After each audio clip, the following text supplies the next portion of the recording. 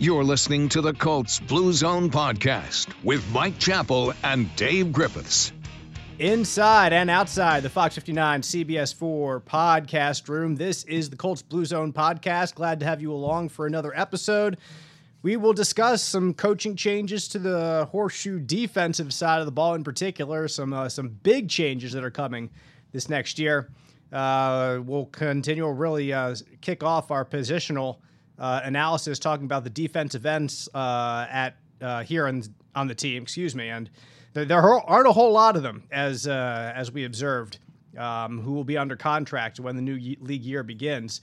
Also, it is Senior Bowl week. Colts have gotten some great talent from Senior Bowl week in the past, so we'll try to let you know a few names to keep tabs on. But first, we do start with news around the league this week, and we begin with one of the greatest players of all time, if not the greatest in the NFL, Tom Brady, announcing his retirement from the league. 22 seasons, 7 Super Bowls. I saw a stat that was just an insane stat, Mike, and that was that in Tom Brady's career, in his 22 years, he's made like 14 conference championship games. So that's like, I don't know, 66 or 60 whatever percent, 60 something percent. And his completion percentage for his career was like 63 or 64%. So literally, Tom Brady was more likely to make a conference championship game in any given year than he was to complete a pass whenever he dropped back. The level of success that he had is something that we have never really seen before in this league. And Mike, if it happens again, it'll be someone else who just has what is an impeccable career. And in spite of what Indianapolis fans might think about him, he retires certainly as one of the greatest to ever go down to play this game. It's funny. It's what stat do you want to jump out at to say this is the most incredible? There's the other one that he's played in like 18% of the Super Bowls. And like 10 of them were played before he was born. So it's really incredible. And, you know, we can't do it today because of time restraints, but the one thing I argue is people put he's the greatest athlete of all time. No, he's not. I mean, the Mount Rushmore of great athletes, he's not on it. He's just not. I mean, Reggie White, Muhammad Ali, Bo Jackson, whomever. Now, if you want to talk about the greatest quarterback and greatest winner, now Bill Russell might argue with the greatest winner. But I just always wish people would push the button on the greatest athlete of all time. Is he the greatest NFL player of all time? I don't know, Reggie White or Jerry Rice or Walter Payton or Jim Brown might argue, but it just shows you the level of his career when people throw these things out there. I do appreciate you throwing Jim Brown out there, of course. Probably even better at lacrosse than he was at football in his Syracuse days. But nevertheless, Peyton Manning released a statement on Tom Brady saying congrats to his friend Tom. I'm not going to read the entire thing, but Joe, I'll throw it over to you just with your thoughts on Brady's retirement. Being a guy who grew up here in Indianapolis, I'm sure you grew up with no love for Tom Brady, but at the same time, there's a certain level of respect that you probably have to have. Nevertheless, no more Tom Brady on the field, so I'm sure Colts fans will be more happy than most fan bases around the NFL. Yeah, I mean, the respect has definitely grown over the recent years just watching his longevity. I mean, to be honest, that's what I'm most impressed with. During the Peyton Manning-Tom Brady rivalries, I was very avid that Peyton Manning is better, and I still refuse to call Tom Brady the greatest quarterback of all time. I will refer to him as the most accomplished quarterback of all time, but that's the most you're going to get out of me.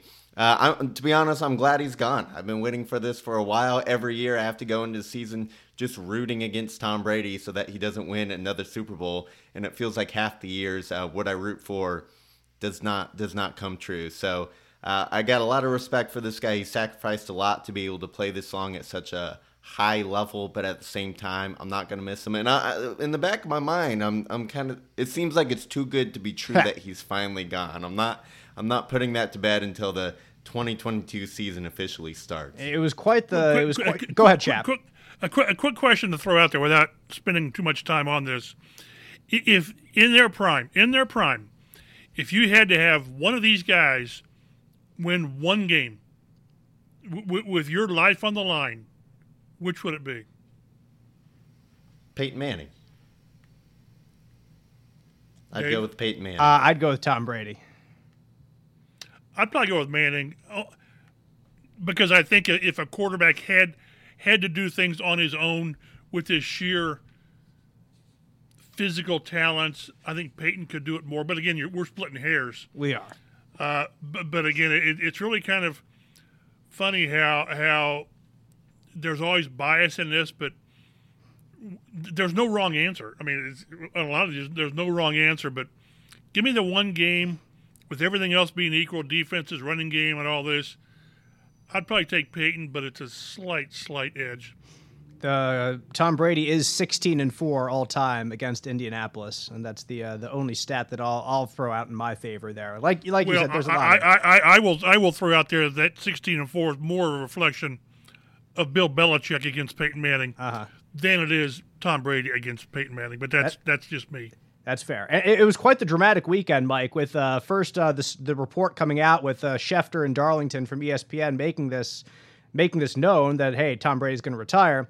And then a couple other guys, NFL Network, picked up on it. And then all of a sudden there was the pushback, like Tom Brady's brand tweeted out, hey, congrats, Tom, or thanks, Tom. And then they took that down really quickly. And then Tom Brady's dad was trying and get out there saying, my son has not retired yet. Which of course brings up the idea. And one of our good friends here in Indianapolis, Darius Butler, is one of them that says, like, guys should be able to announce their own retirement. And I understand his position on this, but it is incredibly noteworthy and newsworthy that Tom Brady is retiring from the NFL. It is Adam Schefter and Jeff Darlington and Ian Rappaport and Jason La Canfora, all those guys, it's their job to tell newsworthy stories to the viewing public, to their listeners, to their readers, whoever it might be. You cannot deny that this is well within the constructs of their job to report that Tom Brady is retiring. There's no semblance in my mind of respect for somebody to not report the news. It doesn't make any sense to me. We might be getting into a little bit of the nuts and bolts of the kind of the reporting behind the scenes stuff. It's not NFL news. This is more, I guess, more journalism commentary. But Mike, I take it you certainly didn't have any qualms with how things were reported over the weekend, being the veteran journalist among us three. No, it was obvious from the start that what happened is they had a quality source, and they went with it, and Tom Brady wasn't quite ready to have it announced. Well, then Tom Brady should be mad at whomever his source was, because it was certainly someone in his camp. And I don't want to throw stones at other media guys, but Jim Gray mentioned, he asked Tom Brady, did these guys overstep in what they did? Are you crazy? If you're a media guy and you get this and it's on good sources, I can't think of too many instances when you wouldn't report it. You just have to. So this was a case of Brady. Didn't he come out like on a podcast or something Monday night, saying I've made no decision. I'll do this when I'm ready. And then the next morning he comes out with his. So he wanted this to be done on his own terms. And he tried to put the toothpaste back in the tube, and that's really very difficult to do. So that was news that really was breaking and discussed early in the week and then last weekend.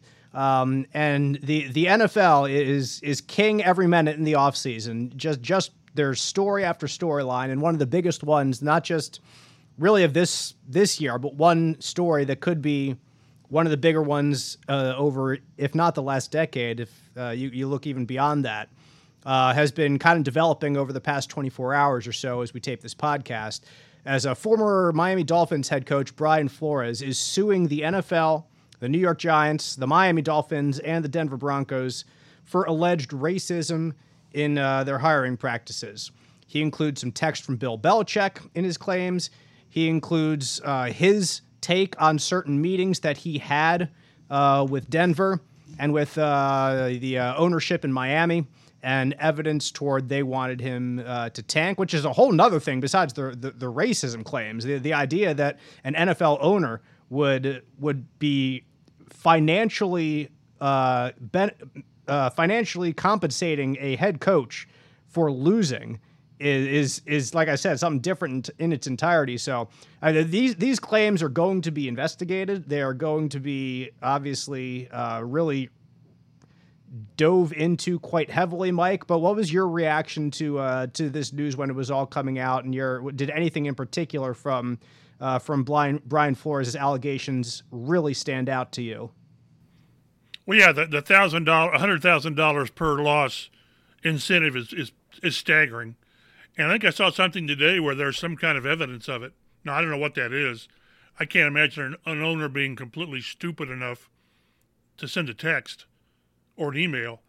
Is there a tape recording, which is probably inadmissible? I don't know. The thing with the Rooney Rule, I totally understand why they went there, why there was a need for it, because they just had to. But I'm not sure how the NFL or team, not teams, NFL cuts to the chase of the problem, and that is how you force an owner, which they happen to be white owners, how you force them to hire minorities. I don't know how you do that. They've tried to give incentives with draft picks or whatever, but I don't know how you tell an owner who he has to hire. Now, what's always bothered me is this, what Flores calls a sham. And I think that the examples of sham interviews are so numerous. They just are. You interview X, Y, and Z because you already know who you're going to get, but you have to meet the Rooney Rule. The one thing that did strike me is his conviction for this, because he's put his career on the line. He really has. He's attacking one of the most successful businesses on the planet for not hiring, for the way they hire minorities. And, oh, by the way, he's a minority, so I applaud him for doing this. I'm really curious how this thing ends up, because he didn't do this just because he was bored and wanted to create news. That's not the case at all. Joe, what about you? What stood out from Brian Flores' allegations he has in this lawsuit? Well, what really stood out to me was Bill Belichick's text. I mean, I thought I was extremely interested in that, how he thought he appeared, if those really were his texts, it appeared that Bill Belichick thought he was texting Brian Daboll, who has since become the head coach of the New York Giants, accidentally texted Flores congratulating who he thought was Daboll on the job before Flores even interviewed. So Bill Belichick and other people around the league knew that it was Daboll's job, but the Giants just had to interview Flores to put a check in the box of the Rooney Rule. And so I thought that was extremely interesting for many reasons, one of which, who hasn't been in a position where you accidentally texted the wrong person? And just to think that a great coach like Bill Belichick would be in that position where we've all been before was relatable, but also the much more important of the implications that it shows that a lot of these coaches, just because they're getting interviews, does not mean they're getting fair chances to become head coach. So I thought that was really interesting. And then I also found it interesting in the NFL's response to the lawsuit. Just like a couple hours after the lawsuit was announced, the NFL wrote a statement which in part it says, quote, "We will defend against these claims which are without merit." I'd be interested in seeing how the NFL knows that they're without merit just 2 hours after they've been announced. I mean, it does not seem like a thorough investigation has been conducted at all into this. So it's just, all in all, it's just a bad look in the NFL for something that's pretty evident for anybody looking at it. I mean, over 57% of NFL players are black, according to a recent study in 2020, and yet there's only one black head coach in the NFL right now, and I guarantee it's not based on lack of interest from black coaching candidates. Yeah, the line that you mentioned there, Joe, that these claims are without merit, definitely stuck out to me too, because it looked like Brian Flores at least provided some evidence with the text from Bill Belichick. So to immediately come out and say these claims are without merit was very, very surprising to me. To just kind of throw a wet blanket on it right away. Obviously, I think these claims in their entirety are going to be difficult to prove. There's a difference between what you believe and what you can see is kind of true.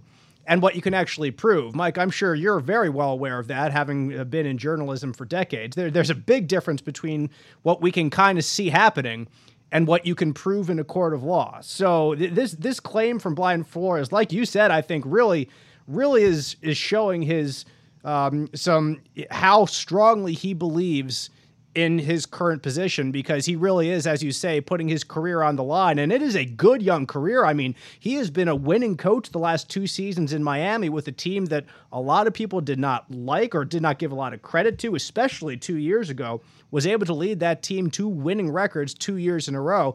Like, I think he had a future in the NFL as a head coach, even though he was let go by the Dolphins this last year. So for him to be so adamant on it in an area and in an avenue, I guess, going through the legal system, that can really throw a lot of egg on the NFL and then get him even to be kind of more blackballed or blacklisted, whatever you want to say.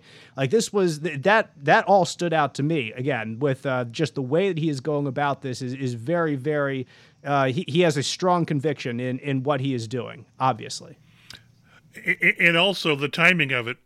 It's during the quiet cycle right now leading up to the Super Bowl. And what do you think one of the topics is going to be next week during Super Bowl week? So it's awful timing. We're talking optics for the NFL, because that's all anyone wants to talk about now. We'll get back talking about the Bengals and the Rams, but right now this is not what the NFL wants. The NFL is so much about image and all that, and this couldn't throw a more negative image on the. And again, it's really two separate things. Again, the sham of the Rooney Rule, and it's hard. You can't ignore the $100,000 incentive to lose football games. I mean, that's the integrity of the game. So I want to see, again, like Joe said, that within 2 hours it was without merit. Oh, really? We're still waiting for the NFL's response to this Deshaun Watson stuff that they've taken a year or whatever to investigate. So that was somebody real quickly, but at the end of the day, say, yeah, we need to throw out, let's get that response out of the third file in the corner. So this is almost NFL's worst nightmare, although the worst nightmare could be when we see proof of a lot of what he's saying.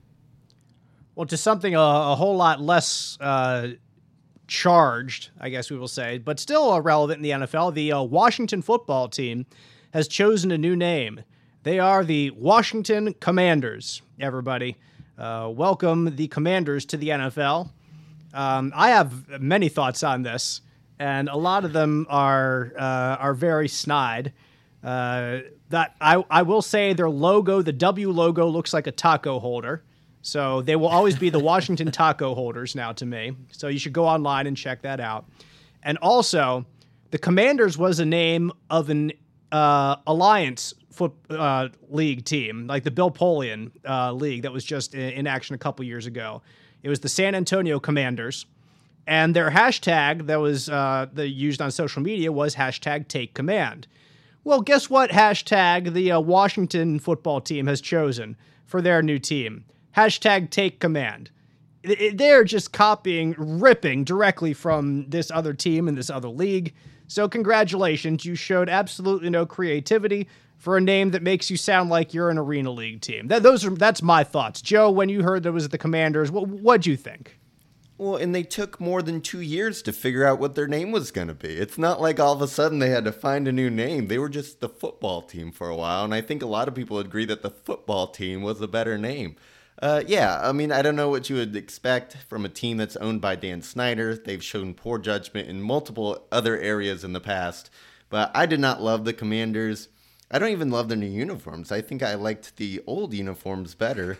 But I still contend that the Swamp Hogs was their best option for a name. Swamp Hog. Anything with hogs I would have loved. Go ahead, chap.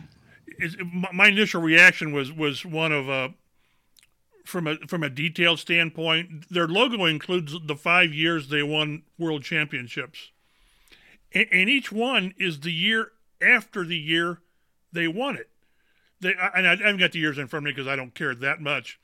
But it'd be no different than saying the Colts won the 2007 World Championship. No, they won to 2006 World Championship in 2007.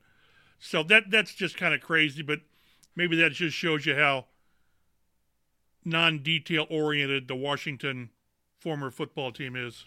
Yeah, we were talking about that, literally the exact same thing, Mike, in our office today. Our own Wes Woodward pointed that out. Like, he looked at the logo, he's like, those numbers aren't right. Like, looking at, he said 1990, whatever it was, 92? No, it was the 91 season that the team won the world championship. They played the Super Bowl in 92.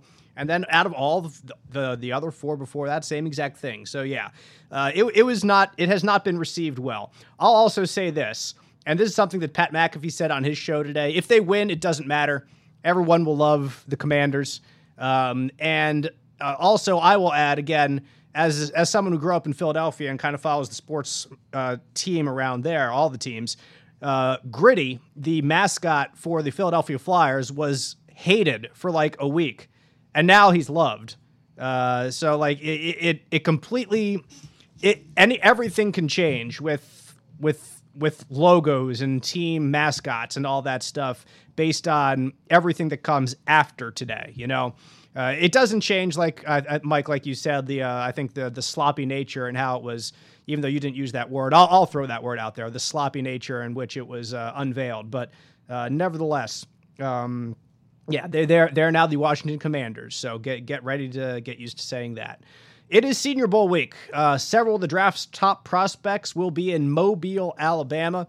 5 of the top 6 quarterbacks, including Pittsburgh's Kenny Pickett, Liberty's Malik Willis, North Carolina's Sam Howell, Cincinnati's Desmond Ridder, Nevada's Carson Strong. Got some good defensive end prospects. A couple others Colts might be watching closely. Joe, you're the expert among us three for this type of content. So when you are looking at Senior Bowl week in Mobile, what do you think Colts fans should be paying attention to? Yeah, I mean, obviously, I think Colts fans are going to see how the quarterbacks perform, see which quarterbacks, if the Colts decide to go that route in the second round or make a trade up for a quarterback in this draft. It's definitely good to know which guys might be the next Colts gunslinger. Defensive end is a position we're going to talk about a lot today, and it's a position the Colts need more production out of. And there's a lot of good defensive ends in this draft in general, and also at the Senior Bowl. Jermaine Johnson from Florida State had 14 sacks. Arnold, I'm going to butcher the name, Ebikite from Penn State, another athletic pass rusher. Maihei Sanders, I probably said that wrong too. It's early in the draft season. I'm still working on the names. Working on it. Out of Cincinnati, he's another guy who's athletic and he's got the body type. Cam Thomas from San Diego State is a guy who had a lot of pressures this past year on the quarterback and would be really good for that Colts in that left defensive end spot, kind of where Nico Autry used to play. And then Kingsley Enagbare, a lot of tough names this year out of South Carolina. Yeah, I'm putting my check mark next to Cam Thomas. Yeah, right. For pronunciation and spelling, you can have the rest of them. Cam Thomas or Jermaine Johnson, those are the two guys. But there you go. Looking at offense here, there's a few pass catchers that I'm sure the Colts are going to be looking at. Trey McBride is kind of the consensus top tight end. He played at Colorado State. He had 90 catches and over 1,100 yards last year. I mean, those are just mammoth numbers for a college tight end. Jeremy Ruckert out of Ohio State is another good prospect who could be there around 2 or 3 for the Colts. They definitely need tight ends. And then Jalen Tolbert from South Alabama is one of several wide receivers who are going to be down in Mobile, Alabama, who the Colts are going to keep an eye on. And then at offensive tackle, Bernard Raymond out of Central Michigan. He's a guy who projects as a player whose best football is still in front of him. He transitioned from tight end to offensive tackle in 2020. It's amazing. He put on like 60 pounds, really 40 to 60 pounds, really beefed up. And he's a guy who has good movement skills, but is still kind of learning the position. High ceiling type of player who may not be ready year one, but down the line could be a very good left tackle. So those are just a few guys that I wanted to name as we kind of emerge into draft season here and who are going to be down in Mobile, Alabama, where teams can kind of get a closer look and a better feel for these players as opposed to players who won't be at the Senior Bowl. Yeah, before we transition into Colts defensive coordinator and then defensive line or defensive end talk, specifically pass rushers, I did want to bring up something else, Mike, that is kind of in tune with the Tom Brady discussion. Obviously, Chap, you are on the electing board for the Pro Football Hall of Fame. Tom Brady will be eligible, assuming he stays retired in 2027. That year, right now, and I tweeted this out, and you might have seen it, but already that year, there are 4 or 5 first ballot caliber guys who could be selected to the Hall of Fame that year. You got Tom Brady, you got Ben Roethlisberger, you got now I'm blanking on them. Perhaps Gronkowski. Gronkowski's perhaps. I would imagine probably Gronkowski. Adrian Peterson. That was it. Adrian Peterson. And then Jason Peters, if indeed this is his last year at left tackle. Those 5 guys, I mean, there's a class right there for the Hall of Fame. I don't know how much discussion you're going to have in 2027, but if that's the class, then my goodness, it's hard to beat or to say no to any one of those 5 guys. And just from being in the room, and you're not presenting one of those guys, you're presenting one of the other 10, the more, no doubt, first ballot Hall of Fame guys you've got, the total worse it is for your guy. Let's say you've got 4 first ballot guys. I mean, and they could very well be. Then you got 1 spot for the other 11 guys, and it's just hard. That's why, we'll see how the thing goes with Reggie this year. It comes out next Thursday. But they always tell people, "Oh, wait, your time's coming." Well, when you get these first ballot guys, it just eats up spots. But you're right. You stand up and say Tom Brady. As I stood up and I said Peyton Manning. You say Tom Brady. Don't you say Roethlisberger? Do you have to give an argument for him? I don't think so. He won 2 Super Bowls, for crying out loud. Well, I know, but so did Eli. And I don't think that there's going to be discussion on him.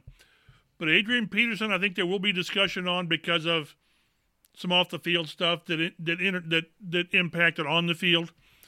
But Gronkowski, I think again, I've always thought that a first ballot guy, you stand up and you sit down. If you have to discuss the guy, then chances are he's not that guy. But no, you make a very good point, and we joke about that it'll be a short meeting, but it'll be a long meeting simply because the other 10 or 11 guys have got to really stake a case for that 1 or 2 other spot. Yeah. So anyway, that's just something that stuck out was very evident to me. Anyway, let's get to the Colts defensive coordinator and Colts defensive coaching staff in general. Matt Eberflus, now the head coach of the Chicago Bears. I saw something today that he is bringing on safeties coach Alan Williams to be his defensive coordinator.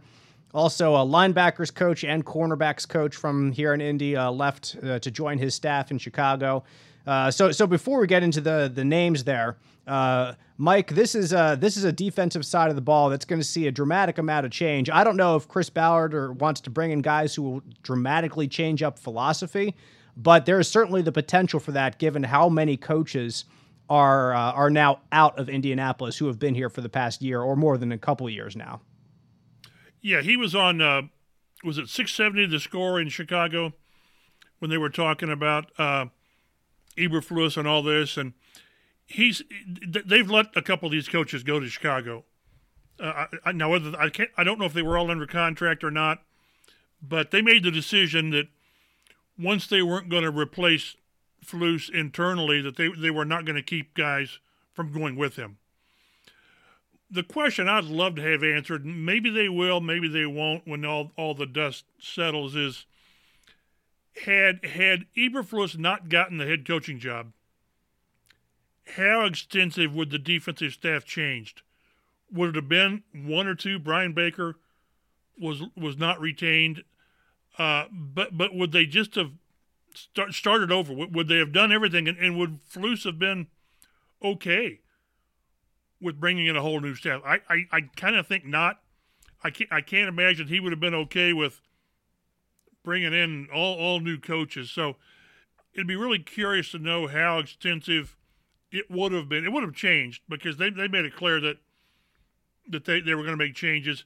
It's kind of funny, though, that the massive changes are with the defensive staff, which, yes, they had problems on defense, holding leads and all that.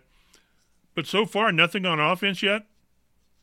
And, so are we going to put this all on one person offensively for the troubles? We'll see. But I'd be really curious to know that if Flus hadn't gotten the job, how extensive would the staff makeover have been? Certainly a question that we can ponder for the next couple months, and we probably won't get a good answer, a direct answer, from Chris Ballard anytime we get to talk with him. But several candidates for defensive coordinator here in Indianapolis, guys who have interviewed, have reported to be interviewed, or will interview. Jim Schwartz, who's the senior defensive assistant with Tennessee. He's 55 years old, former head coach at Detroit, and was defensive coordinator in Philadelphia when Frank Reich was offensive coordinator and the Eagles won the Super Bowl. Certainly a relationship between those guys. Gus Bradley, the defensive coordinator for the Vegas Raiders, also 55 years old, was in the past defensive coordinator for the Chargers and the Seahawks, and former head coach of the Jacksonville Jaguars. Joe Cullen, last year's defensive coordinator for the Jaguars. Chris Richard, defensive backs coach for New Orleans, is also former defensive coordinator at Seattle. I think he actually worked under Gus Bradley as well. He was probably an assistant there before he was coordinator, if I'm not mistaken. He's only 42 years old, but younger. Chris Harris, 39 years old, defensive backs coach at Washington. Joe Witt Jr., Dallas defensive backs coach and passing game coordinator at age 43. Joe, when you look at all those candidates, did any of them in particular stick out to you, or is there any overarching themes that you can tell from this group of guys that you put together for us to discuss? Well, they kind of have, Jim Schwartz is, if I had to pick one that sticks out, it'd be Schwartz, just because his relationship with Frank Reich, and that seems to be how the Colts roll. If you've known Frank Reich in the past, there's a decent chance that you might get to join Indy. But also, he's been a pretty successful defensive coordinator. I mean, those Philadelphia teams, that was a good Philadelphia defense that got after Tom Brady in the Super Bowl and really, had those defensive end who would line up wide and get after the quarterback. And he has had coaching experience, so there's leadership there too. Obviously, Gus Bradley, anybody who's a former head coach that you now get as a defensive coordinator, it's going to turn some heads. But then I'm also looking at the young guys here with Richard, Chris Harris. I mean, sometimes if you get these coaches on the come up, especially Harris, I mean, he's only been in the league a handful of years here. He hasn't been around for a long while. If you can kind of get an ascending coach, that can really do a lot for your franchise. Chap, what do you think about this list right here? I like it. It's diverse. What I would like to know is don't you think they need to stay with some form of a 4-3? Yeah. I just they've spent 4 years drafting to build a 4-3, and I realize you play so much sub package now, you do, but in my simplistic mind, a 3-4 you need to have linebackers out the yin yang. You just do, and I don't know if they got those kind of linebackers on this team, and I don't know that this team's going to want to transition personnel-wise 2 to 3 years to get to a 3-4. So I do think they're going to stay 3 or 4-3. But more aggressive, I guess, is that the word that we're looking for? That we just kind of grew anxious with the passive approach that this defense seemed to take. So now whether that was their approach because of scheme or because of personnel, we can talk about. But I like the group. Jim Schwartz jumps out because of the history with Frank. Chris Harris, again, doesn't he go back to Chicago with Chris Ballard? I think Chris Ballard was on the personnel staff when they drafted him. He might have been. Yeah. Yeah, but Solid safety. Yeah, for sure. I'll add this, chap, that you say they might not have linebackers out to wazoo, to make a 3-4, but I don't know if they have defensive linemen out to wazoo to be solid in the 4-3 either. If you want to make that counterpoint, I still agree with you that I think it would be a really tough sell to bring in a 3-4 scheme. But But I didn't want to throw it out just completely based on exactly the personnel that the Colts have right now. Joe, were you gonna say something? Yeah, didn't Chris Ballard, when he came here, kind of said no dome team has ever won with a 3-4 defense? I'm pretty sure when they switched from Pagano's 3-4 to a 4-3, Ballard kind of made it clear that he was not interested in running a 3-4 here. And also, I look at this list, and I believe all of these guys come from defenses running 4-3. I think Jacksonville's kind of might have been a more flexible, multiple scheme, but I think for the most part, all these defenses here are 4-3 based defenses. Yeah, yeah, and I'll say this about Chris Richard too. I think that he was, if I'm not mistaken, he was interviewed by Chris Ballard for the coaching position that ultimately went to Frank Reich. So, Chap, we know that Chris Ballard really holds him in high regard. That I think that's one of the younger names to in particular watch out for is Chris Richard in this coaching search. If it doesn't go to a Jim Schwartz or a Gus Bradley, one of those guys who have been a head coach in the past. And again, not knowing the contract status with all these guys, what if they bring in one of these guys as a coordinator and one or two of these guys as position coaches? If they're interested in that, you never know what their objective is, but I'm really curious to see how this thing pans out, because the first step is getting your staff in place, and then the next step is making sure you got the right personnel so that staff has a chance to succeed. And it's crazy that now that they're making this change, people are so quick to douse on this defense, and there's reasons. Again, I look no further than Baltimore. Make it stop. Tampa, make it stop. Tennessee, make it stop. But over Flus's 4 years, they were top 10. They were top 10 yards, top 10 points. Number 2 in takeaways, across the league. So there were good moments, but the work against the pass and third down conversions and all that, they had to do something different. We sort of saw this when we talked to Chris Ballard after the season. He indicated, we started playing more man-to-man at the second half of the season, and all those stats started to go improve against the pass and third down. So they were going to make some change. Again, like I said, this is a massive change. I'm guessing maybe no defensive assistant survives this. So I'm just curious where this ends up probably in the next week or so. Do we all agree that the Colts' priority on defense, personnel-wise, has to be defensive end, or can you make a case that it's something else this offseason?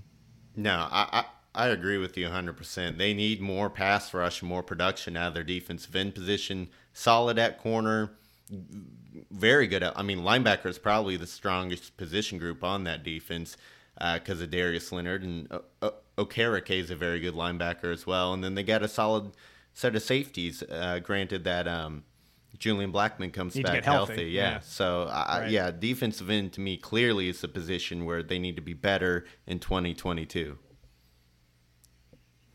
And I think the argument we can have, and Joe, you can kind of take up the one angle is, you talked about maybe the second round pick, defensive end that is a deep class maybe. I just don't know that they're going to go first round, second round last year and use another high pick on a pass rusher this year. I've already convinced myself, and I tend to get on an island and I stay there. I'm convinced they're going to go free agency, the short term veteran guy, the 2-year Justin Houston. I think Danico Autry was a 3-year. I just think that's what this defense is going to need.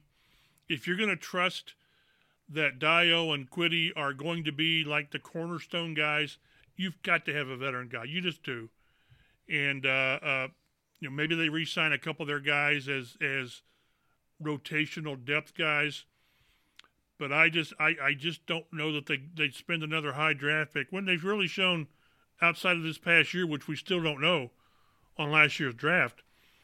We've got tons of evidence that that's a hard position for these guys to bring in guys who can make an impact. Yeah, I agree with you on that, Chappell, but at the same time, I wouldn't rule it out. If especially in the second round, depending on how the draft shakes, if whatever positions they were looking at. They don't like what's left, but they really like this defensive end. I wouldn't say that they're definitely not going to take one, but I side with you. I think even Chris Ballard mentioned during his press conference he thought it might have been a mistake not to bring in some kind of veteran at defensive end. So I do think bringing in a veteran, a proven commodity at defensive end will be a priority this offseason. Yeah, good points. And when you look at their roster for next season, you know that they're either going to have to re-sign their old guys, sign some new guys, or draft some new guys, because there are only 3 defensive ends coming back next year as of right now. Those are your 2 rookies from last year, Kwity Paye, Dayo Odangbo, and then Ben Banogu is the third. And at the same time, when I say 3 are coming back, I don't know if Ben Banogu is going to be coming back. He's been given chance after chance. This last year of his contract is his last year of his rookie contract. It's, if I'm not mistaken, it's guaranteed anyway. So, I mean, if he's not going to present anything more than he has, I wouldn't be surprised to see the Colts move on from him and just leave the roster spot up for somebody who they think actually could have a future in here in spite of owing him the money anyway. So the defensive ends with expiring contracts right now are Tyquan Lewis, Kemoko Turay, Al-Qadim Muhammad, and Isaac Rochelle. So that's 4 guys right there, or 4 spots that are possible for the Colts to either add people through the draft or through free agency, or to re-sign those guys, of course, again, too. This is going to be a position that has some upheaval for sure. And you guys have discussed it a little bit already, whether it's the draft or whether it's looking through free agency. Draft-wise, it is shaping up to be a good defensive end class, as the NFL Network's Daniel Jeremiah says that 7 of his top 25 graded players are defensive ends. So, Joe, like you said, if there's talent there in round 2 or heck in round 3 that the Colts like, that I wouldn't be surprised if Chris Ballard pulls the trigger. But at the same time, with what Chris said to us postseason, like Chat mentioned, about the need for a veteran there, if they don't, sign some kind of defensive end in free agency, a veteran guy proven to have 8 to 10 sacks a season, I would be stunned. But again, they've stunned me before, like last offseason, when they didn't sign a backup quarterback to be behind Carson Wentz, who had missed games in multiple games in multiple seasons right beforehand. So I'm not saying they're definitely going to, or they definitely have to, but I am saying it would be surprising to me, and I think from what you guys are saying, it would be surprising to you as well. If you look at the free agent defensive ends, well, we might as well start with the cream of the crop. That would be Chandler Jones, of course, Syracuse University's own. Of course, I say he's the cream of the crop. Played for the Arizona Cardinals last year. He's 32 next year. Had 10.5 sacks last year, although 4 or 5 of them were within the very first week in that just one game. He missed a lot of time in 2020 with a bicep injury, but he's ranked 4th on Pro Football Focus's best free agents list. Chap, this seems more like a guy that is kind of like a Justin Houston out there. He's starting to get to the back end of his career, 32 years old. He has been able to get double-digit sacks in the past, like Justin Houston was. It kind of depends on how much Arizona values him, I think, right now. If they have anybody in the pipeline that they want to bring in, as to whether the Colts will get a shot at this. But I don't think he's going to be as cheap as Justin Houston, because Joe lists here his contract projection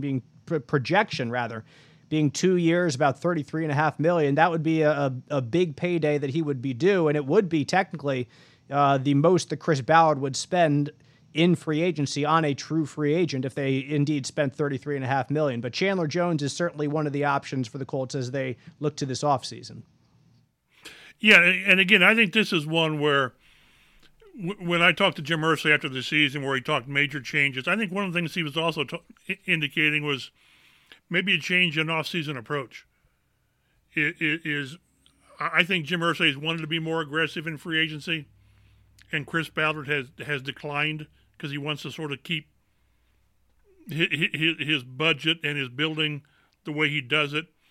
But I do think that the owner will urge stronger, more aggression in free agency. Now, whether that means paying a top level defensive end, I don't know.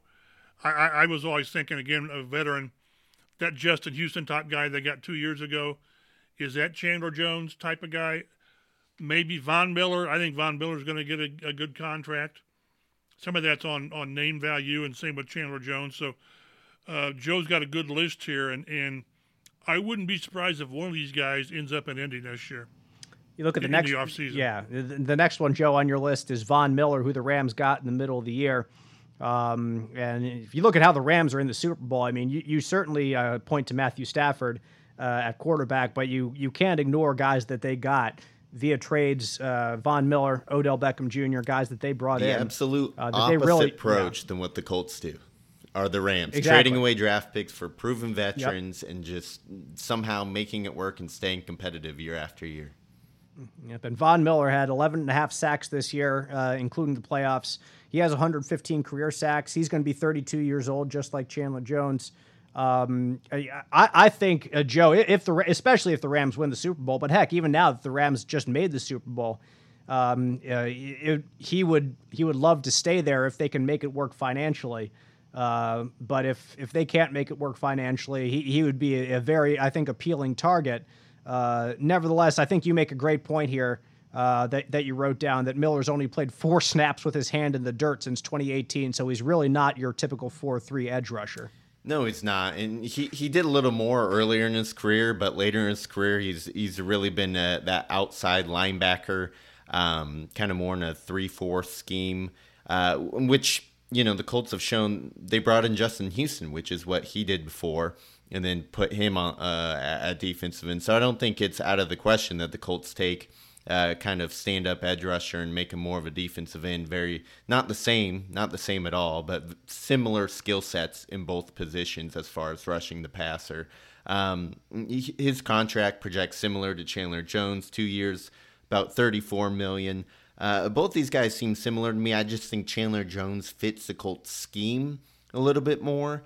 But there's a good chance neither guy are available. I mean, the Cardinals could franchise Chandler Jones and try and keep him around one more year and do something while they still have the quarterback Kyler Murray on a rookie contract. So if the Colts sign either of these two guys, I'll be doing laps around the neighborhood.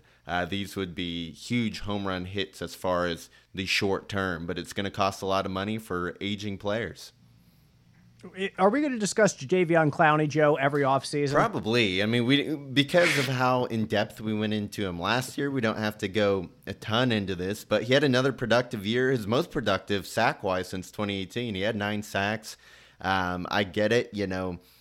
Myles Garrett was the main priority for opposing offenses when it came to who they were blocking, but Jadeveon Clowney is still a guy who plays good run defense, can get after the passer, and paired up with Kwity Paye, who we hope will take the next step next year. I think Jadeveon Clowney is much more effective in a secondary role. All those years where he was a good player with Houston, J.J. Watt was the number one priority for opposing offenses. And then Clowney was able to kind of do his thing. I don't think he's that number one top pass rusher that he was labeled to be coming out, but he's 29 years old, and I think he's a guy who could give the Colts a good year or two. There's a local kid who went to Hamilton Southeastern High School. That's Randy Gregory, who played for Dallas the past few years. He'll be 29 next year. Certainly an intriguing, athletic guy. He only had 6 sacks last year in his first season as a starter.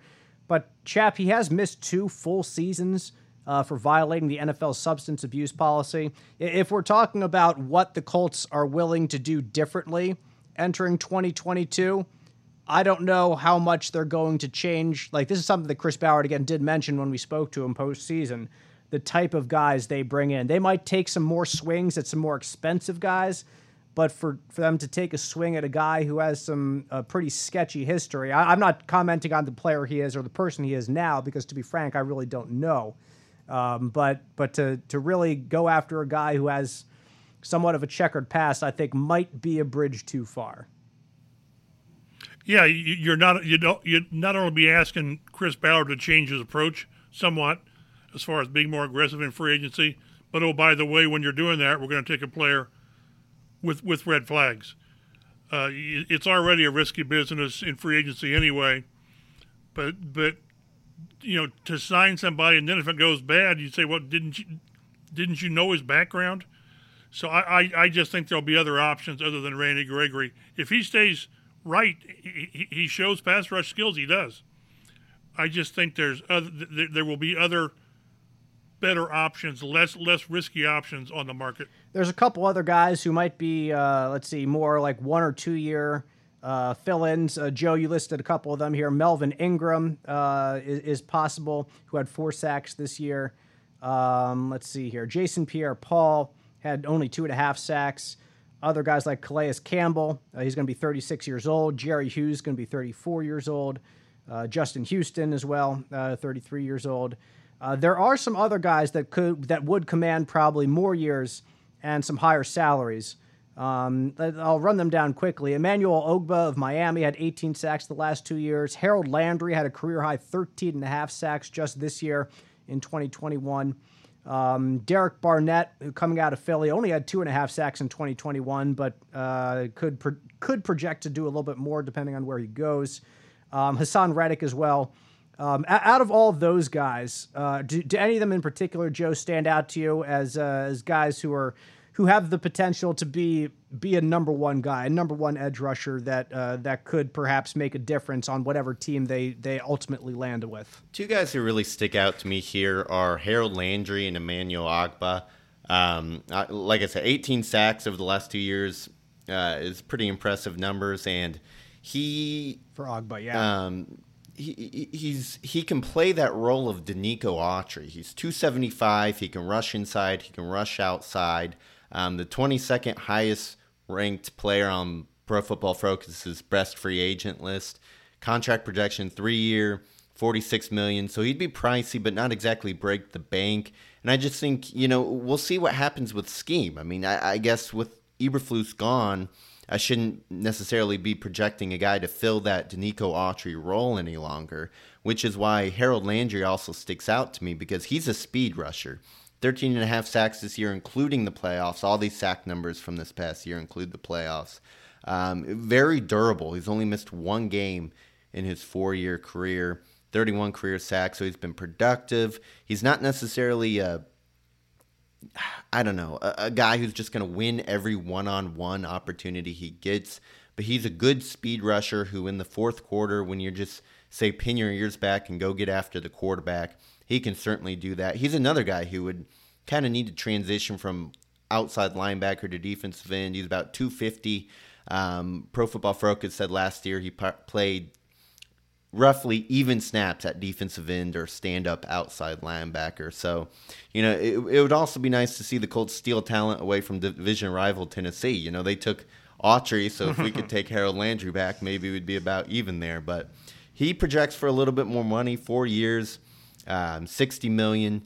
Landry's 26, Ogbah's 28, so that's why he gets kind of more years in that projection, because he's a little younger. But I think Harold Landry or Ogbah would both be very valuable players to this Colts defensive front. Yeah, Chap, when you look at playing for the Colts defense, I'd assume it probably depends also on what defensive coordinator they bring in. But if you're going to try to appeal to one of these free agents that's going to be higher priced this offseason, you definitely want to bring in, that brings us back to the discussion we had earlier, a defensive coordinator that kind of has a proven track record of having guys like that, guys that are big sack guys, somebody who wants to attack the quarterback. So you kind of combine our two discussions here together, that if the Colts are going to go after one of those bigger name free agents and kind of cut ties with their past couple years where they didn't do that, then we might get a hint of that in who the Colts decide to go with at defensive coordinator in the next coming week or 2 weeks or so. Well, I think your selling point is going to be is, if you're the coordinator talking to one of these guys, is I'm going to feature you. Yes, we've got Kwity Paye, and he's a cornerstone guy here, we hope, but we're bringing you in here to be, if not 1, then 1A with Kwity Paye. So I think that's players have egos, and players, they simply want to be in position to make plays. So I think their selling point is going to be, if they target that guy, whoever it is, it's going to be, we're not spending this money for you to be a rotational guy.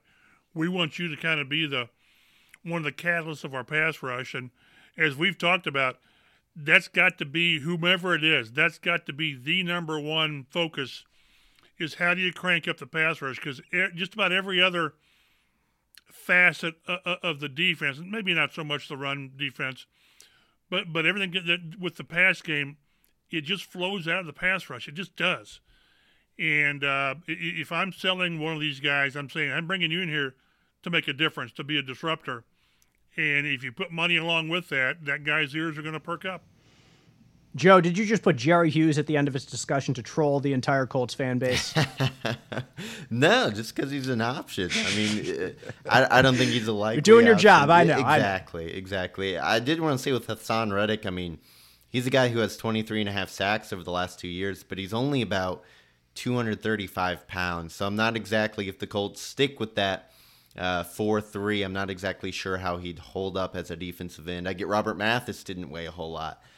So he'd be a guy who would certainly depend on what kind of scheme was brought into this defense as to whether the Colts would even consider him or not. I don't think he would have been a fit on Eberflus's defense.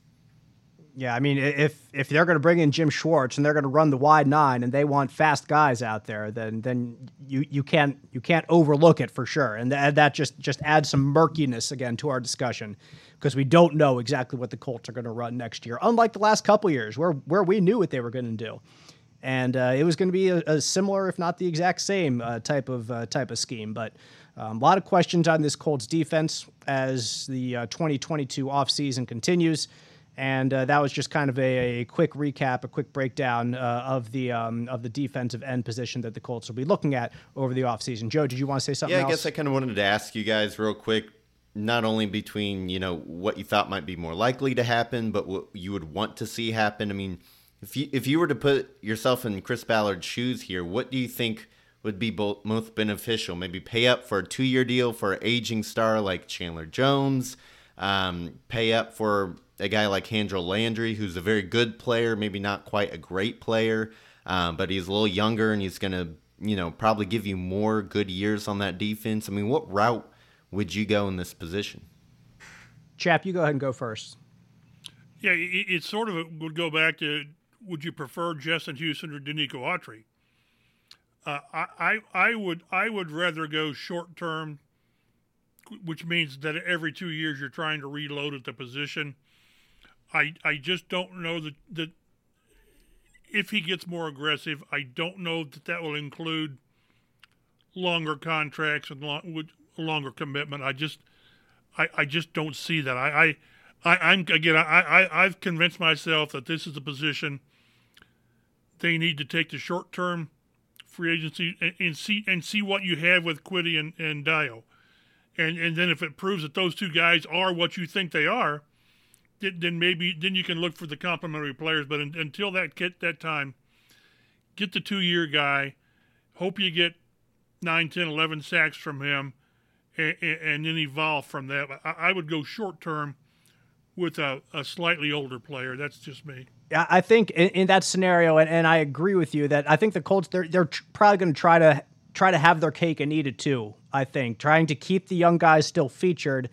But in that sense, you can still spend a little bit more money on that older player, like a Chandler Jones or a Von Miller. So it's not the exact same thing they've done in the past, but it seems like something that is like that would be something that I could see happen, that I could see Jim Irsay and Chris Ballard come to an agreement upon, that there's still an emphasis on the young guys, but there's also more of an investment in trying to improve that group right now for the near term.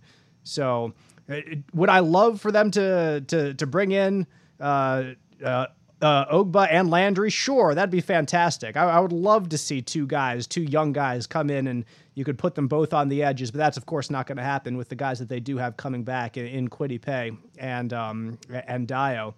So yeah, Joe, I think that's what I would lean toward. I would lean toward one of the veteran guys who might be even a little bit like more of the Justin Houston mold, if not even a little bit considered better than Justin Houston during his time when he was with the Colts a couple of years ago. Does that make sense?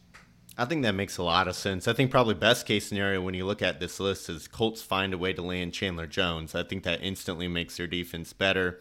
I will say the one thing with a guy like Harold Landry is he does kind of bring a different skill set than Dio. So I'm not sure exactly that they'd be eating off each other's plate too much. I get you can only have so many guys on the field at one time, but get that speed rusher is kind of different than Dio, who's really a bigger player than Harold Landry. Still very athletic, but bigger guy. So I think it'd be interesting to see. But yeah, I think I'm with you guys in terms of if they could land a star like Chandler Jones on a 2-year contract, that'd be great for both the short and long term of this team. Chap, anything else to add before we wrap things up? Nope, we've got it all solved now. If Chris Ballard will simply listen to us, he can check that off his off-season to-do list. Perfect. There we go. We've solved all the Colts' problems.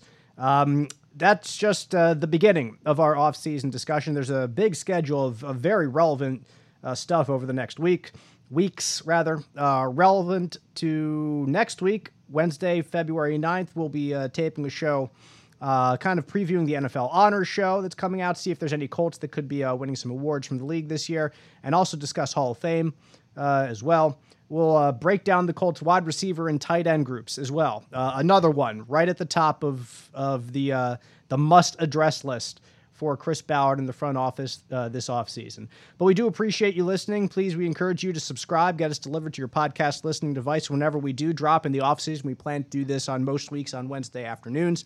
You can follow us on Twitter at Colts Blue Zone for news and notes throughout the week.